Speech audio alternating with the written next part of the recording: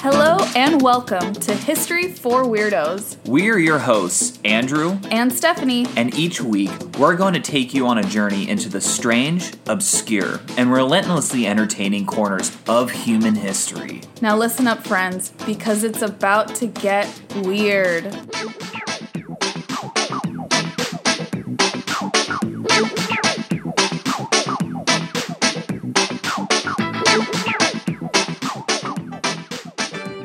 Hello and welcome to episode 84 of History for Weirdos. Weirdos, we're back with another episode.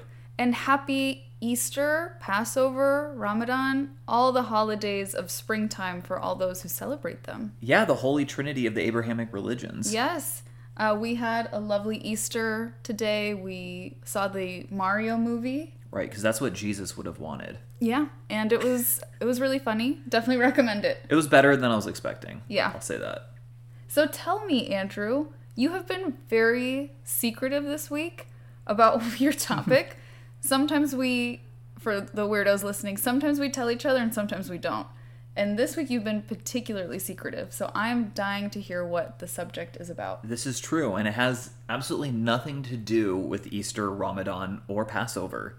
Wow, so it's really thematic, it sounds like? Very thematic, yes. No, this is an interesting episode because I don't think we have ever covered a place before. We almost always cover either people or events. Yeah, no, I don't think we've ever covered the history of a location. This is a specific location, and it's very interesting. It actually came to me by way of a weirdo. Ooh, yes. I love the weirdo recommendation. Yeah, so this is a weirdo recommendation, and when he sent me the message, I researched it. I was like, oh, yeah, I love this. I'm absolutely going to do an episode on this. Oh, I'm so excited to hear what it is. So today, we're heading underground to explore the mysterious and ancient city of Derinkuyu in modern-day Turkey. Oh, this sounds very interesting. Yes. I've never heard of Derinkuyu. Well, and because when I say underground, let's just say that I'm not being metaphorical here. I was going to ask, do you mean literally underground? I mean literally. We are going underground. Specifically, we're going to the area in Turkey called Cappadocia, which is in the central area of Anatolia or Asia Minor, which is like the part of Turkey, the most of Turkey that kind of juts out into the Mediterranean. Yeah. So this is an incredibly ancient part of the world when it comes to human history, where some of the oldest man-made structures in the world have been found. Right. Specifically the Neolithic site of Göbekli Tepe, which could honestly be its own episode. But we're not here to talk about that. We're here to talk about Derinkuyu. Yeah. So let's just say, imagine you're a poor farmer in Cappadocia in 1963. Okay. You keep on losing your chickens. They just go into thin air. Those damn chickens. I know. And you go to investigate and just to find out what the heck is going on here. Yeah, where are my chickens? Yeah, where are your chickens? Where are my chickens? So you determine that these chickens keep disappearing behind a small crevasse. And so you decide to renovate your house, right? To figure out, what's going on? What's behind this little crevice? Now, I know people have remodeled their homes before and have found, original hardwood, secret rooms, and even wells, right? I love those videos. Crazy videos, right? Mm-hmm. Well, this not all just pales in comparison to this. This unnamed man, we don't actually know his name. He found an underground, extensive series of passageways, tunnels, and chambers.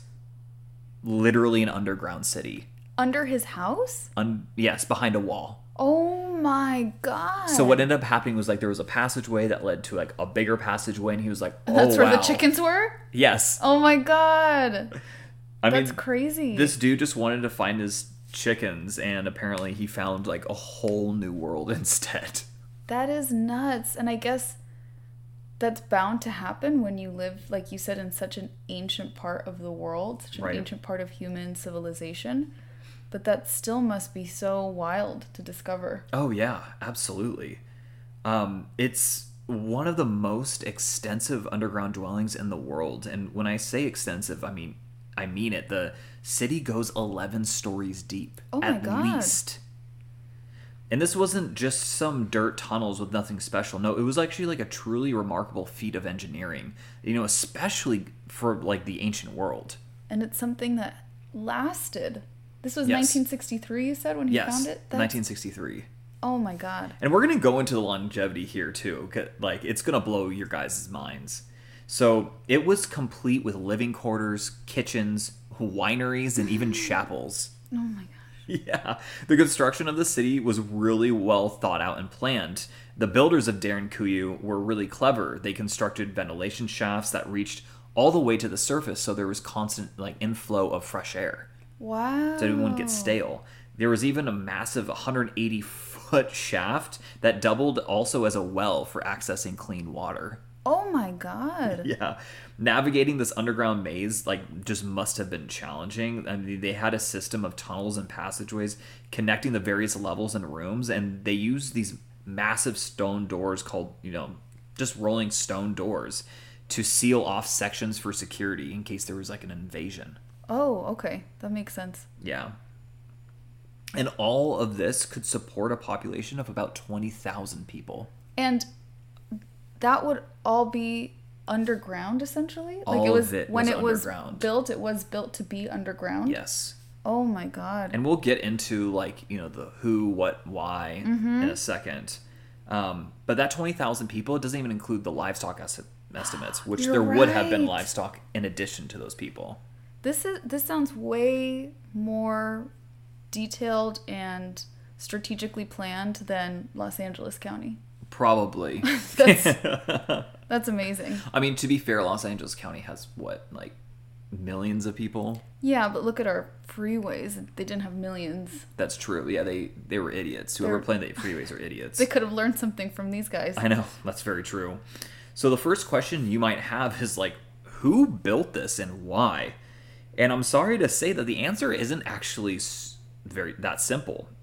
We just don't know the why. We don't know why they decided to build 11 stories deep underground. I'll get to that. I'll get to it. But it's also important to mention that this wasn't built just all at once, and in fact was probably a series of constructions that added additional tunnels and levels over a time horizon of centuries. Oh, okay. That's a very long time. So this was a very long time. I mean, probably even millennia. Millennia? Yes. That being said, though, let's go to the beginning. And Stephanie, what is one of my favorite historical topics of all time? Okay, you have a couple. Yes. But I'm going to say it's the Bronze Age collapse. It's the Bronze Age collapse! You reference it so often. I literally even put in my notes, yes, the Bronze Age collapse. Yep, you knew I'd get it. I knew you'd get it. So around 1200 BC, we think some refugees from the now fallen Hittite Empire settled in the area and built some of the very first portions of the city. Okay. It wouldn't have been, if this did happen, this is only a kind of a guesstimate. It would have just been the very beginning and would have just been more of a nothing compared to what it would be. Yeah, just some structures. Exactly. Mm-hmm. And again, I just want to remind everyone that this is just a hypothesis and isn't actually set in stone. No pun intended. Mm-hmm. But there have been some late Hittite artifacts found when exploring the caverns, so it's a well-supported hypothesis. That's so interesting. Yeah. Oh my God, the things that they must have found. Oh my God, over the course of so many years. Oh my God. And speaking of the Hittites, their capital city of Hattusa, at its absolute apex, had a population of around 40 to 50,000 people. So Derinkuyu could fit roughly half of that population when it would be fully completed. Okay. So it's a big deal. Mm-hmm. So, but back to the Bronze Age collapse, we know that most civilizations at this time just completely collapsed, right? And writing pretty much from this period is incredibly sparse. Yeah, we don't really know what was going on. Yeah, there's it's 400-ish years where it's kind of we just need to rely on archaeology because there's just no writing. Mm-hmm. So it goes to stand that pretty much, from the time between initial construction in 1200 BC to the re-emergence of civilization in, the early 700s BC, we can't really infer a whole lot of what happened. During this time, languages changed, Yeah. technology changed. They're just big leaps right? From the writings that we have of like, whoa, this is a very different. Yeah. I mean, one of my favorite parts of the Bronze Age collapse was in reference to the ancient Greeks. Like, their writing system literally... Like, if you were to show an ancient Greek, oh, this was like Mycenaean Greek, so from like the before the collapse, they wouldn't know what that was. They would just be like, oh, this looks like gibberish to me. That's so nuts. Because it's a completely different alphabet. It is just completely different. It was like character based / alphabet based before, whereas like, the ancient Greek is completely alphabet driven. Right. Would you say that it seems like some civilizations kind of started over during this time? Oh, absolutely. Yeah. Some, like, Egypt survived, but would never be the same. Right. Would never be as powerful as it once was. The only civilization that kind of like came to dominance again was the Assyrians. Okay. But they went through a period of decline for centuries before that would happen. Yeah. So interesting. It really is, yeah. And we're just essentially really looking at archaeologists to help us understand like the absolutely fascinating history, like at this point in time. In fact, actually, the first time these caves are ever even mentioned in any sort of documentation whatsoever was because of a Greek author and historian, Xenophon. And does that guy sound familiar at all? Yes, totally. So he's the main ancient source for history pertaining to the Greek city-state of Thebes, and our episode of the Sacred Band of Thebes. The Sacred Band of Thebes. Which, if you guys haven't listened to it yet, it's episode number 27. It's a good one. Yeah, it's a good one. Check it out after this one if you haven't. Absolutely. And he would be writing about this place in the 4th century BC, and by that time, people would have already been inhabiting this place for, roughly 800 years. The underground city? Yeah. That is so nuts. And that's the first time that we found any reference to it. So, that's much later than what we're talking about right now.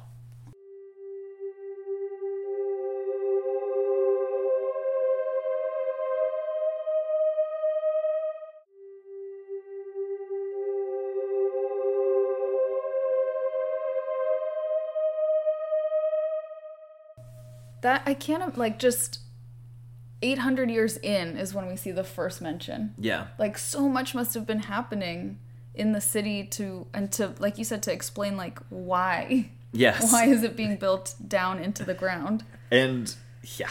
And we're going to get to that, too. So, we come to the 700s BC, and to a group of Indo-European people called the Phrygians. And fun fact, they actually have had a lasting legacy that even persists to this day in the most random way possible. Their hats. Their hats exist to this day? Yes. Actually, a really... In our... I didn't write this in my notes, but if you were to think of a Santa hat and take off the little ball at the top, that is like a Phrygian cap. Oh my gosh, that's so cute. Yes. In fact, actually, if you even look at the seal of the United States Senate, you will see the Phrygian hat or cap, like within the seal itself, because during the 1700s, that cap became like a symbol for liberty. I had no idea. Yeah, I didn't know that either, actually. Wow, so they were really ahead of their time in terms of hats. Yes. In fact, even like when we were in Rome, we saw like a Roman statue of I think it was a Parthian, and he was wearing like kind of like a funky little hat. You mentioned to the professor. Yeah, and that was a Phrygian cap. Wow. A Phrygian hat, whatever you want to call it. I remember, weirdos, I'll toot Andrew's horn here, the classics professor that we were traveling with, when Andrew pointed it out, like, oh, that hat wouldn't have been from his culture, his time period. He was so impressed. Yeah. He was like, yeah, how'd you know that? So because I'm a huge nerd. Because we have a history podcast. We didn't mention that to him. No. One day we will. we will. So, and boy, the hat, and that's just a rabbit hole that we can go down, but I'm not going to. Okay. But I feel you like... wanted to mention it. Right, exactly. I'd be remiss if I didn't. So let's go back to the Phrygians. They were an ancient civilization that was really known for their metalworking, their love of music, and stone masonry. Oh, that's cool. Yeah. They were established in the Cappadocia region by the 8th century BC, although their roots go far, before that. Actually, fun fact, and ironically, they were the ones, or their precursor civilizations were the ones that kind of helped conquer Hattusa and the Hittite Empire. Wow. Yeah. So they found Cappadocia to be a perfect location to to help expand and build like a true underground city, because the soft volcanic rock made it easier to excavate and expand, the already existing underground chambers that were there. And so we come to the fascinating question as to why. Like, why did they choose to build this massive underground city in the first place? Right. So, again, we can't say for sure. There are a few theories that historians and archaeologists have come up with. One of the leading theories is that the underground city actually served as a refuge during times of war and invasion. That would make sense. That's really right? smart. Yeah. The Cappadocia region was located among important trade routes, and over the centuries it was invaded and conquered by so many various empires and civilizations. In fact, at the end of this episode, I'm going to list them all out because it's kind of wild. So the underground city would have provided a safe haven for the people and, a good retreat during times of conflict. Mm-hmm. Another theory is that the city was built as a response to the harsh climate of the region. So Cappadocia is known for its extreme temperature swings with scorching hot summers and bitterly cold winters. Mm-hmm. So the underground city's constant temperature would have provided a comfortable living environment for its inhabitants, protecting them from elements. Yeah, that's a really smart hypothesis as well. Yeah, and, of course, there's the possibility that the underground city served multiple purposes, acting as both a refuge during times of conflict and, more comfortable living environment during extreme weather conditions, and who knows, maybe even other things as well. So with those theories, then, they're assuming that in addition to the underground chambers and structures, the city, essentially the chapel and everything, folks would have also had homes above ground? I don't know. At the same time? I'm assuming yes. Yeah. Like, I'm assuming that it's probably both. And like, just, it's, we're being invaded again. Or it's like an extreme temperature, like, let's just move temporarily into the underground city. Right. Okay. But I think that is true, but I also do think that there was always people living in there. Okay. There were people that, like, this is just where I live all the time. Right. Uh-huh. Since this 8th century BC, there were people, like, living in there. Okay. And it's kind of interesting too because, like, not only was it just like built as a place of refuge, but, again, like, it was a very defensible position. Mm-hmm. And that's true. And again, like, I kind of mentioned it earlier, and I think I'll get into it a little bit more later, but there was massive boulders that they could just like kind of roll and block off passageways. Right. It's really cool. So let's talk about how life would have been like for the people living in this underground city. Again, it's important to remember that Derinkuyu wasn't just a series of tunnels and chambers. It was a fully functioning city, complete with, all the necessary amenities at the time. And again, like I mentioned and alluded to earlier, there would have been designated areas for food storage, cooking, and dining. Mm-hmm. The people would have relied on a diet of grains, legumes, fruits, and vegetables, as well as livestock animals like goats and chickens that could be raised underground. I love legumes. I know you're a big legume person. They don't love me back, but I love legumes. So, and also what's crazy too is Derinkuyu had a sophisticated water management system where fresh water would have been collected from the surface, channeled down through tunnels, and stored in underground cisterns. Oh my god, that's so cool. Yeah, this was very, very well designed. Yeah, great engineering. And again, that's why a lot of archaeologists and historians think that the Phrygians had a really big influence in the building of the city and probably built a lot of it because of their just advanced understanding of metalworking and stuff. Okay. So again, this allowed, the inhabitants to have a reliable fresh source of water even during times of siege when, access to the surface was limited. And, additionally, the denizens of Derinkuyu didn't just like live down there and not do anything else. There was evidence that they had their own sort of culture going on. Uh-huh. Like a subculture? Exactly. Industry, like metalworking, basket weaving, pottery definitely took place as there's a lot of archaeological evidence of this. They also would have had like a very rich cultural life with music, dance, religious ceremonies taking place, in the underground chapels. That's so cool to think about. I know. So they weren't just, surviving. They were living and possibly even thriving at times. Wow. The people of Derinkuyu were also incredibly resourceful when it came to their security. Again, the massive stone doors that they could just seal off passageways. in case of attack. I think I'm going to post like a picture of one like on our Instagram. So make sure to follow us if you haven't already. At History for Weirdos. Exactly. These circular boulders could be rolled off, but, to seal off the passageways. But, once the threat left, you could easily roll them back. Yeah. So there was also evidence of like traps and just kind of like, passageways that led to nowhere just to confuse the enemy. Ooh. Yeah. Also very smart. Exactly. And the labyrinth was just massive overall. Because we're talking about like 170 square miles, or approximately 445 square kilometers of land, which just kind of boggles my mind. That's insane. That's huge. I would definitely have gotten lost if I lived there. Oh yeah, me too. So now I'm pretty good with directions, but like I need like more familiar landmarks, not just like underground tunnels and stuff. Yeah. Secret tunnel. Yeah, that's exactly what I was thinking of, the secret tunnel episode in Avatar. Yeah. So let's talk about the architecture and just how they managed to carve such a massive city. So millions of years ago, there was, the area was actually just buried under volcanic ash, and this created naturally forming dome-like structures that Cappadocia is really known for. Okay. Even to this day. That's cool. And the rock that formed is actually really soft, making it like easier to dig through. And the Phrygians were, again, like I mentioned, were excellent stonemasons and blacksmiths. And they would chip away at the rock, like just striking it, with sharp tools to remove large chunks, carving out rooms, tunnels, and of course storage spaces. But what's even more fascinating is how they managed to create like just a stable underground structure that lasted for millennia. Yeah. So they achieved this by carving the rooms and passageways in a conical shape, wider at the base and then tapering towards the top.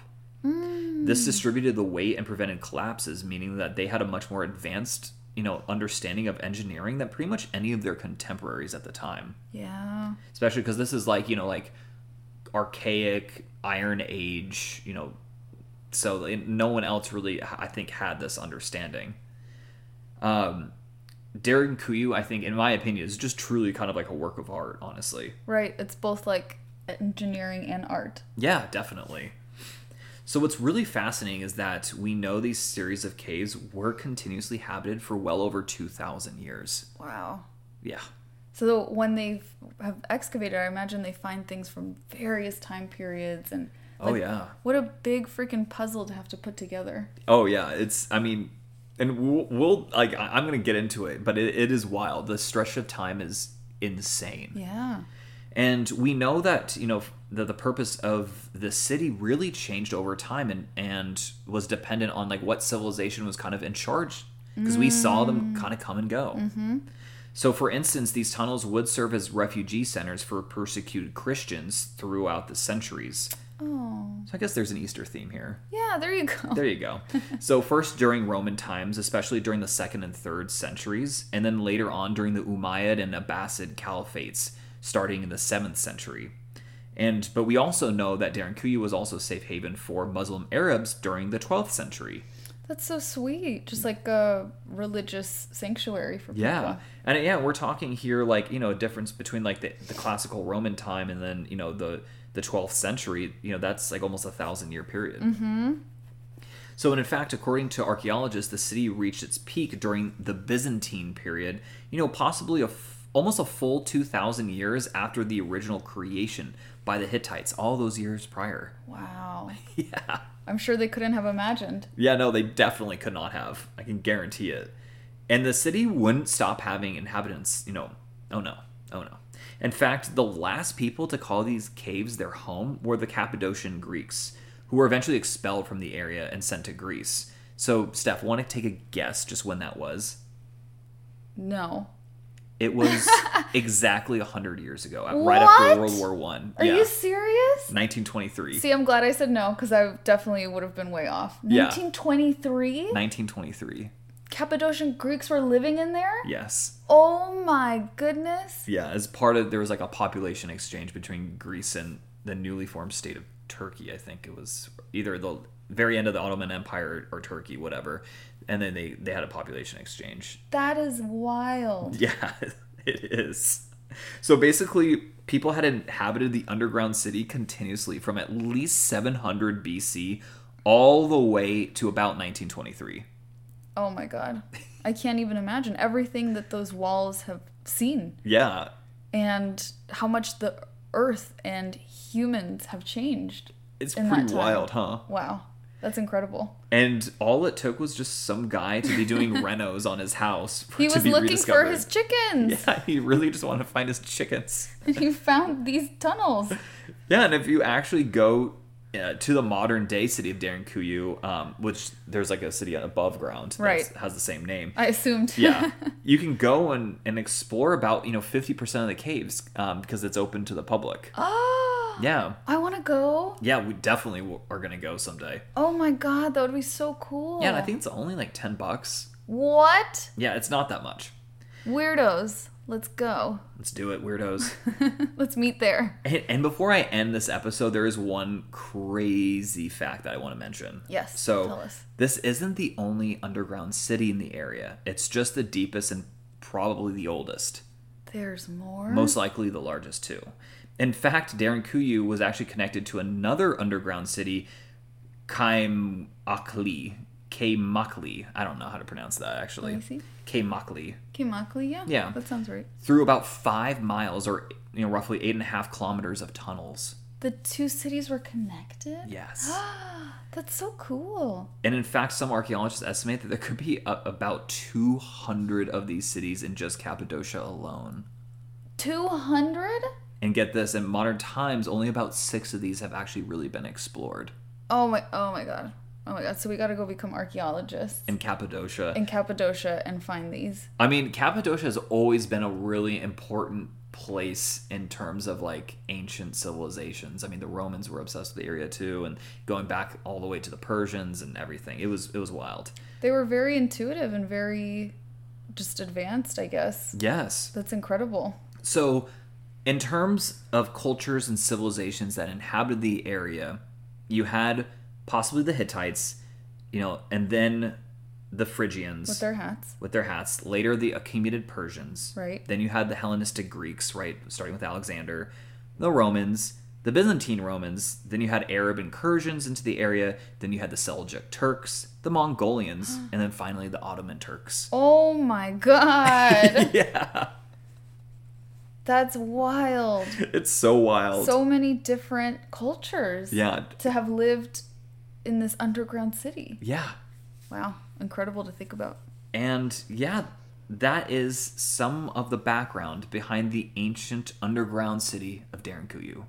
That is amazing. Yes. Thank you so much for bringing this up, because now I'm adding a place to my bucket list for sure. Oh yeah, I definitely want to see this. It was, the pictures online were just like incredible. And weirdos, I hope you guys like this story too. I know it kind of is a little bit of a departure from what we normally cover, but I do think it was very weird and would resonate with you guys. Yeah. Also, while you were sharing, I actually remembered we have done an episode on a location before. We have? The haunted island of Puglia. That was my episode. Yeah. Okay, so Poveglia. Poveglia, not Puglia. Sorry, Yeah. Puglia, you're not haunted. No. Another city in Italy. Yes. Poveglia, yes. And didn't someone send us, there's a job opening there? Yes. Yeah, it was like a security guard posting, and you get paid like a few $100,000 a year. To hang out on the haunted island? Yeah. Yeah, not worth it for me. I don't. But if someone's hiring, freelance amateur archaeologists in Derinkuyu, there you go. We're down. We're down. So the sources for this episode were the BBC. Always a good one. Always a good one. Sometimes interesting. This one, it was interesting. Very interesting. Very interesting. My Best Place, Big Think, ZME Science, Atlas Obscura, and of course Wikipedia. That's awesome. Thank you so much, Andrew, again for sharing about Derinkuyu's underground city. That's going to be somewhere where we definitely go. Hopefully, weirdos, you get to visit or at least check out photos as well. And thank you so much. You know what to do. Follow us on Instagram at History for Weirdos. If you haven't already, please share this podcast with someone that you think might enjoy it, or leave a review for us. It helps the podcast grow. Yeah, absolutely. Thank you guys so much for listening, and until next time. Until next time, weirdos. Adios.